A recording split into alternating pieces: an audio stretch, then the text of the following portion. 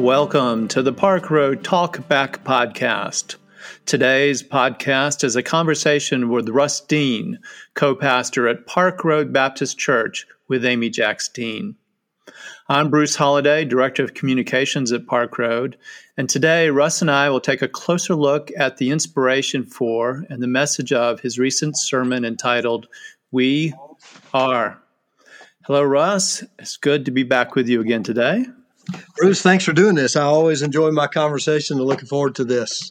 Yeah, well, this was, as most of your sermons are, this one was very provocative and thought-provoking. And I was wondering if you could get us started by giving us a little background on the biblical text that I think is the basis for this sermon and where that text led you.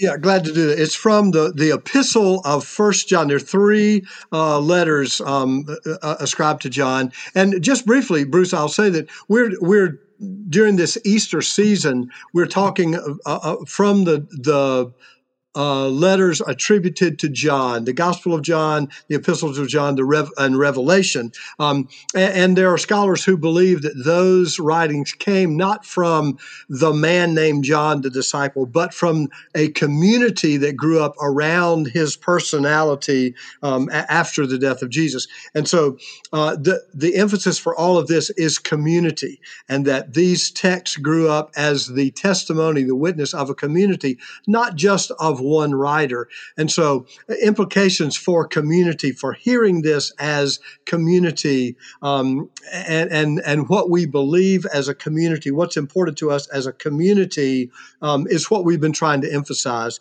And so, this sermon gave me a chance to really broaden that understanding of community. Who is the community? Who are the children of God?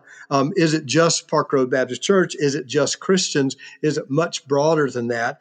And so the text was from 1 John chapter 3, and the phrases that I use, the word sentences that I use most for the sermon: see what love the Father has given us, that we should be called children of God, and that is what we are. Beloved, we are God's children now. So that was the text that I used, was the inspiration for this sermon. So when you say we, I think the first point that we should discuss is your interpretation of we. There's we, everyone in the universe, everyone on the planet, versus we, the Christian believers of the day.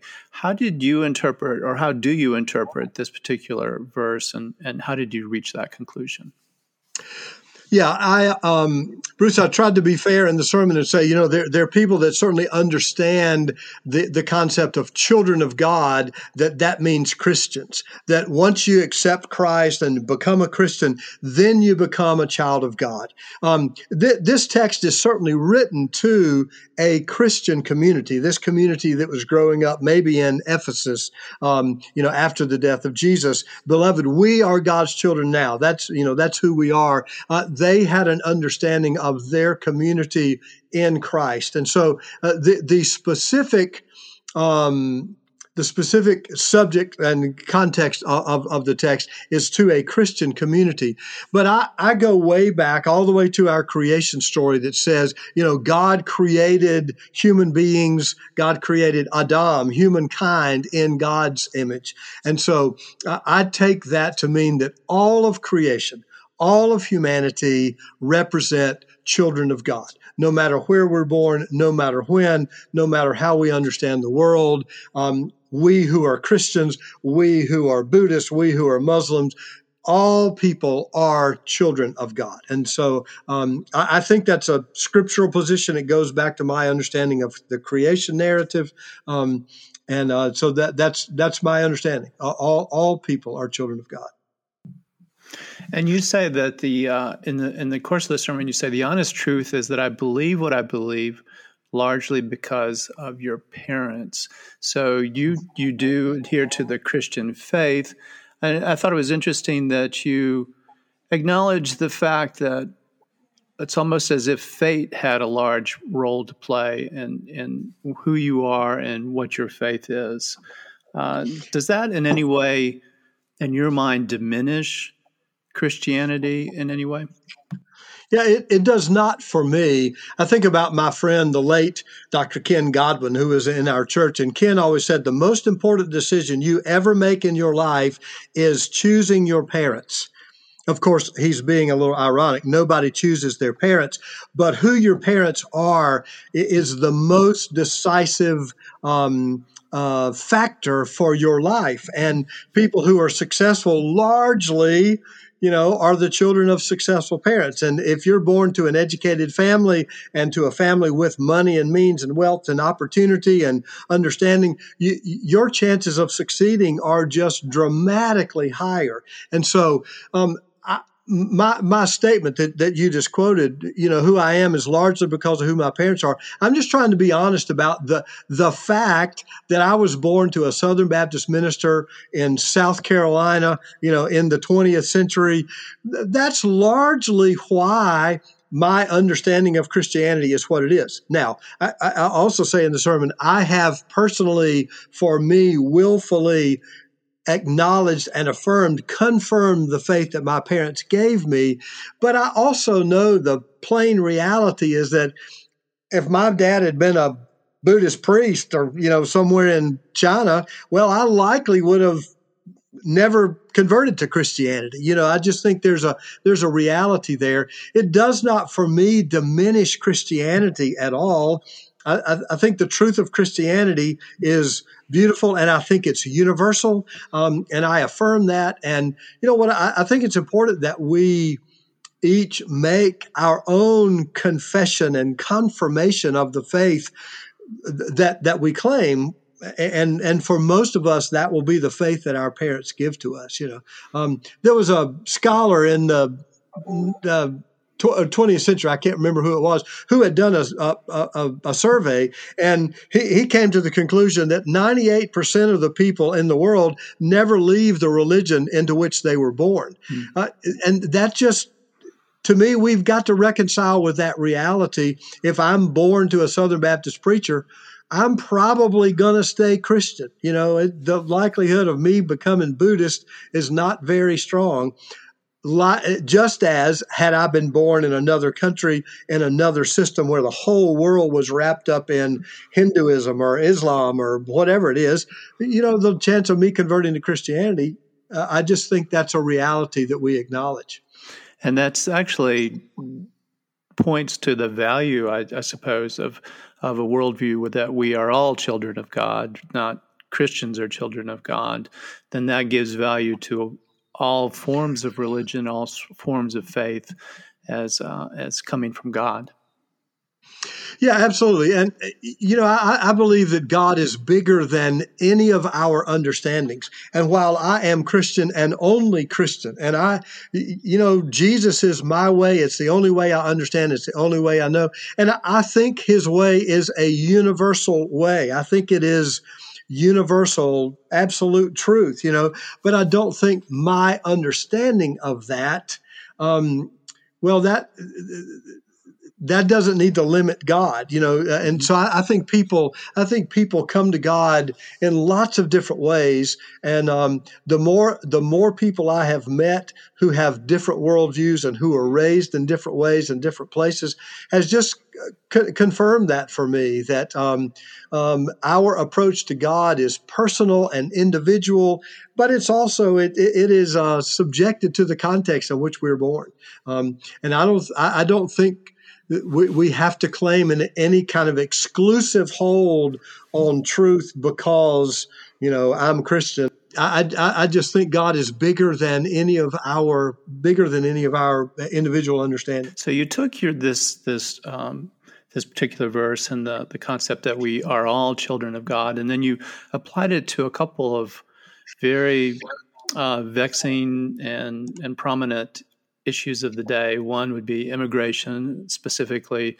the adults and children coming to the southern border of the United States, and then kind of our national response to LGBTQ community. I thought it was interesting. You talked about the problems with immigration and treating children and adults as political pawns. And then your response to the whole very complicated issue was there can only be one response. Could you elaborate a little bit on what that response is and why you think it's the appropriate one? Yeah, I've just been so distraught, Bruce, by our national conversation about immigration, and it is a thorny problem. It's always been an issue, but in the last few years, it has risen in prominence, and the language that we've used and the hatred that I've heard is really the anger associated with these people coming to our country. I'm just very disturbed, and I'm disturbed by the way Christian people have gotten into that, and it's a political issue. And the bottom line for me is, I think Scripture is unequivocal about this. There are dozens of references to immigrants in the Bible. They're sometimes called aliens or sojourners or foreigners, and the response is unequivocal. It's the welcome of the outsider, because we were strangers too. That's the response, because God gave us a welcome. And so we must welcome others. And the life of Jesus speaks to me for that. All of the people in his day who would have been considered outsiders, the prostitutes and the sinners and the lepers and the tax collectors, all these people that would have been outsiders from an insider Jewish perspective, Jesus welcomed. I can't imagine Jesus today having any other response other than we must lead with compassion for these people. Now, this is a thorny political issue, but I believe if people of faith would lead with compassion, it doesn't matter whether you're a Democrat or a Republican or a libertarian or an independent. You can go at this and think, disagree about political policy and what laws we ought to write, but we have to lead with compassion. And that is just not what I'm hearing today from much of the Christian world. I'm not hearing a voice of compassion, and so to me that is the answer that bridges the political divide. I'm very happy for you to be a Republican or a Democrat or an independent, whatever, and go at your political solutions however you want to. We ought to have a vigorous debate about how to go about that. But people of faith have only one response: we must lead with compassion. Which, really kind of points to an issue in this country. And you quote the statistic that 50% of Americans no longer have a church affiliation. So if the church is a primary source of teaching or promoting or advocating for a compassionate worldview, but 50% of society is not affiliated with the church, where does that leave us? How do we get people to embrace the notion of compassion when they look at these particularly complex problems? Yeah, I think that is a question that is very much outstanding for us. How do we teach compassion? I am such a believer in the church, and frankly, not just for religious reasons, not just so we can teach children about God and Jesus. I think we teach children how to sit still and how to be quiet and how to respect people when they're talking, and how to talk to one another, how to deal with one another, how to be all of that I learned in church. And so I think we lose all of that when we don't have church. And as a society, I think we're still trying to figure out. We're trying to figure out how we're going to teach those kinds of values, those kinds of codes of courtesy and codes of ethics and codes of morality when the church is no longer doing it. And I'm afraid that the church has become so embroiled in political ideology and in the political fight, and people have seen the church as being so politically embroiled and hypocritical. It's like, why do I need the church? I can fight about politics without the church. Why do I need the church if they sound like everybody else? And I think we've gotten so embroiled in political controversies that we've just forgotten the main calling, which is for us to teach compassion. The love of God and the way of Jesus is what we ought to be about in the Christian church. And so I think this is an open question for us, Bruce, as the church continues to decline and as secularism continues to increase. How are we going to teach our children those things? Right, and there was a discussion in your sermon about gender and sexual diversity in the LGBTQ community. How do you deal with a society, people like me who grew up and gender was purely and solely and unquestionably binary? It was male or female. And now we live in a world where the definitions, fortunately, have broadened and our understandings have increased, but they kind of those issues play into our natural inclinations to discriminate and categorize people as some sort of other. How do you, as a pastor, help people get past that point? Bruce, I go back to compassion. And I think we have to begin with compassion. And I think if we can lead with compassion rather than with judgment. You don't have to understand being gay. I have no concept of that. I have no way of getting into the transgender mind. I do not have any idea what it would be like to say, my gender identity doesn't match my body. I have no idea. But a long time ago, I gave up my primary response being judgment. Judgment based on, well, the Bible says or whatever. I just gave that up. And I just had to say that these people are telling me this is their experience in the world. And from the time that they had any sexual understanding, any kind of attraction, it was to same-sex people. I started listening to people like that, and I just had to say, I've got to quit judging people, and I don't know what that's like. I don't have any way to get into that mindset, that understanding. That doesn't matter. But I gave up leading with judgment, and I just decided I was going to quit judging people and I was going to lead with compassion. And it has changed my understanding. It has brought me into conversation with more people. It has made me open to hearing people's stories. I think you can be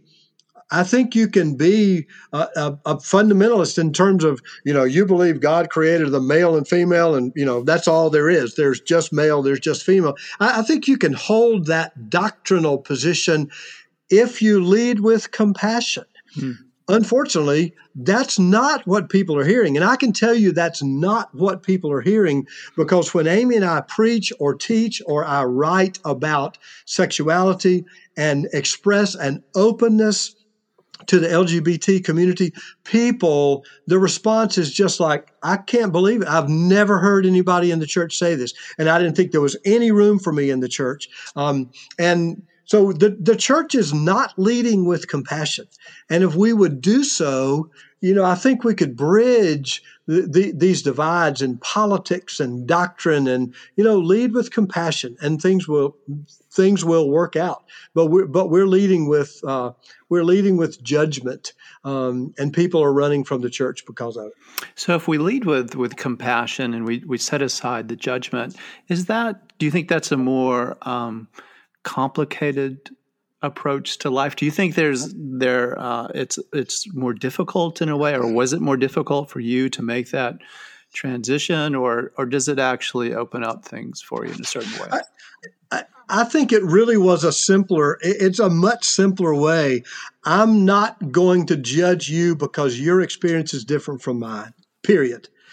I'm going to lead with compassion. You are a child of God, period. I'm going to treat you with respect and with decency and with civility and honor, no matter who you are, whether I understand you or not. I've talked about this sometimes, Bruce, and I've said, I don't even understand being a woman. I mean, I can't understand being a woman. I can't understand being gay. I can't understand being trans. I can't understand being a black man in this country. I can't understand being an immigrant in this country. My experience as a white, cisgendered male, Southern Baptist by birth and training and race, that's all I can truly understand. And when I finally opened up to just say, I've got to quit judging people, it just simplified the world a lot for me. I didn't have to go into this, oh my gosh, well, I just had this conversation with this person who says they were born gay and they've known it since they were 5 years old. But, the Bible says that's where it gets hard. That's where it gets complicated. When I started leading with compassion, it was like, I'm going to accept this person and I don't have to understand it. I don't have to understand it. I can let God sort that out. Let that be your attitude. I'm going to let God sort that out, but I'm going to lead with compassion and I'm going to treat people with respect. And it just simplified the whole world for me that way. At the end of your sermon, Russ, you relate an interesting story about Andrew Young, one of the early fathers of the civil rights movement, or more specifically about his wife, Jean. Could you share that story with us again here? Yeah, it's a really, really powerful story. And I heard Andrew Young tell this story in a Baptist meeting one time. And he was traveling with his wife and their 3-month-old child. They had been out of town and they were coming back to their small town, Thomasville, I believe it was Thomasville, Georgia. And as they were coming through the neighboring town, the traffic backed up. And when they got into the downtown, they realized that they were in the middle of a KKK rally. And the reason that there was a KKK rally is because Andrew Young had posted signs promoting voter registration, and the KKK was fearing, black people voting, and so that's why they were out. And so he was right in the middle of this tension and this controversy, and he found himself in the middle of the rally. And so he told his wife, and he laughed, and he said to us, when we were dating, sometimes we'd go out in the backyard and we'd shoot tin cans, and he said, my wife was a pretty good shot. And so I guess he had a gun in the car, Bruce. He said, I told my wife, you take this gun. I'm going to go out there and try to reason with these people. And you point that gun at him, and then I can reason with him. And Andrew Young says, because if he takes me out, then you take him out. And he said his wife looked at him and she said, I'm not going to do that. I'm not going to point a gun at another human being. And Andrew Young says he shot back at his wife. That's not a human being. That's the Ku Klux Klan. And her next words were really powerful. And he said he had never forgotten them and that they had been important to him and guided all the rest of his work as a pastor and as a civil rights leader, as a legislator. She said to him, look, don't you forget it. Under that sheet is the heart of a child of God. If you don't believe in what you preach, we need to quit now. Mm-hmm. And I said at the end of the sermon, if Jean and Andrew Young can see a child of God under a KKK sheet, we can lead with compassion with anybody. And that's got to be our response, seeing people as children of God. And I think all the differences will work out if we can just lead with that approach. And I think your conclusion is that we is a very large word. Yeah, absolutely. I started with that. The we is a tiny word, 2 letters, but it may be the biggest word of all. And really recognizing what we means and opening ourselves up may be the challenge for all of humanity. And certainly as our world gets smaller and smaller and immigration more and more and, pluralism brings people with different cultural backgrounds and different religious perspectives.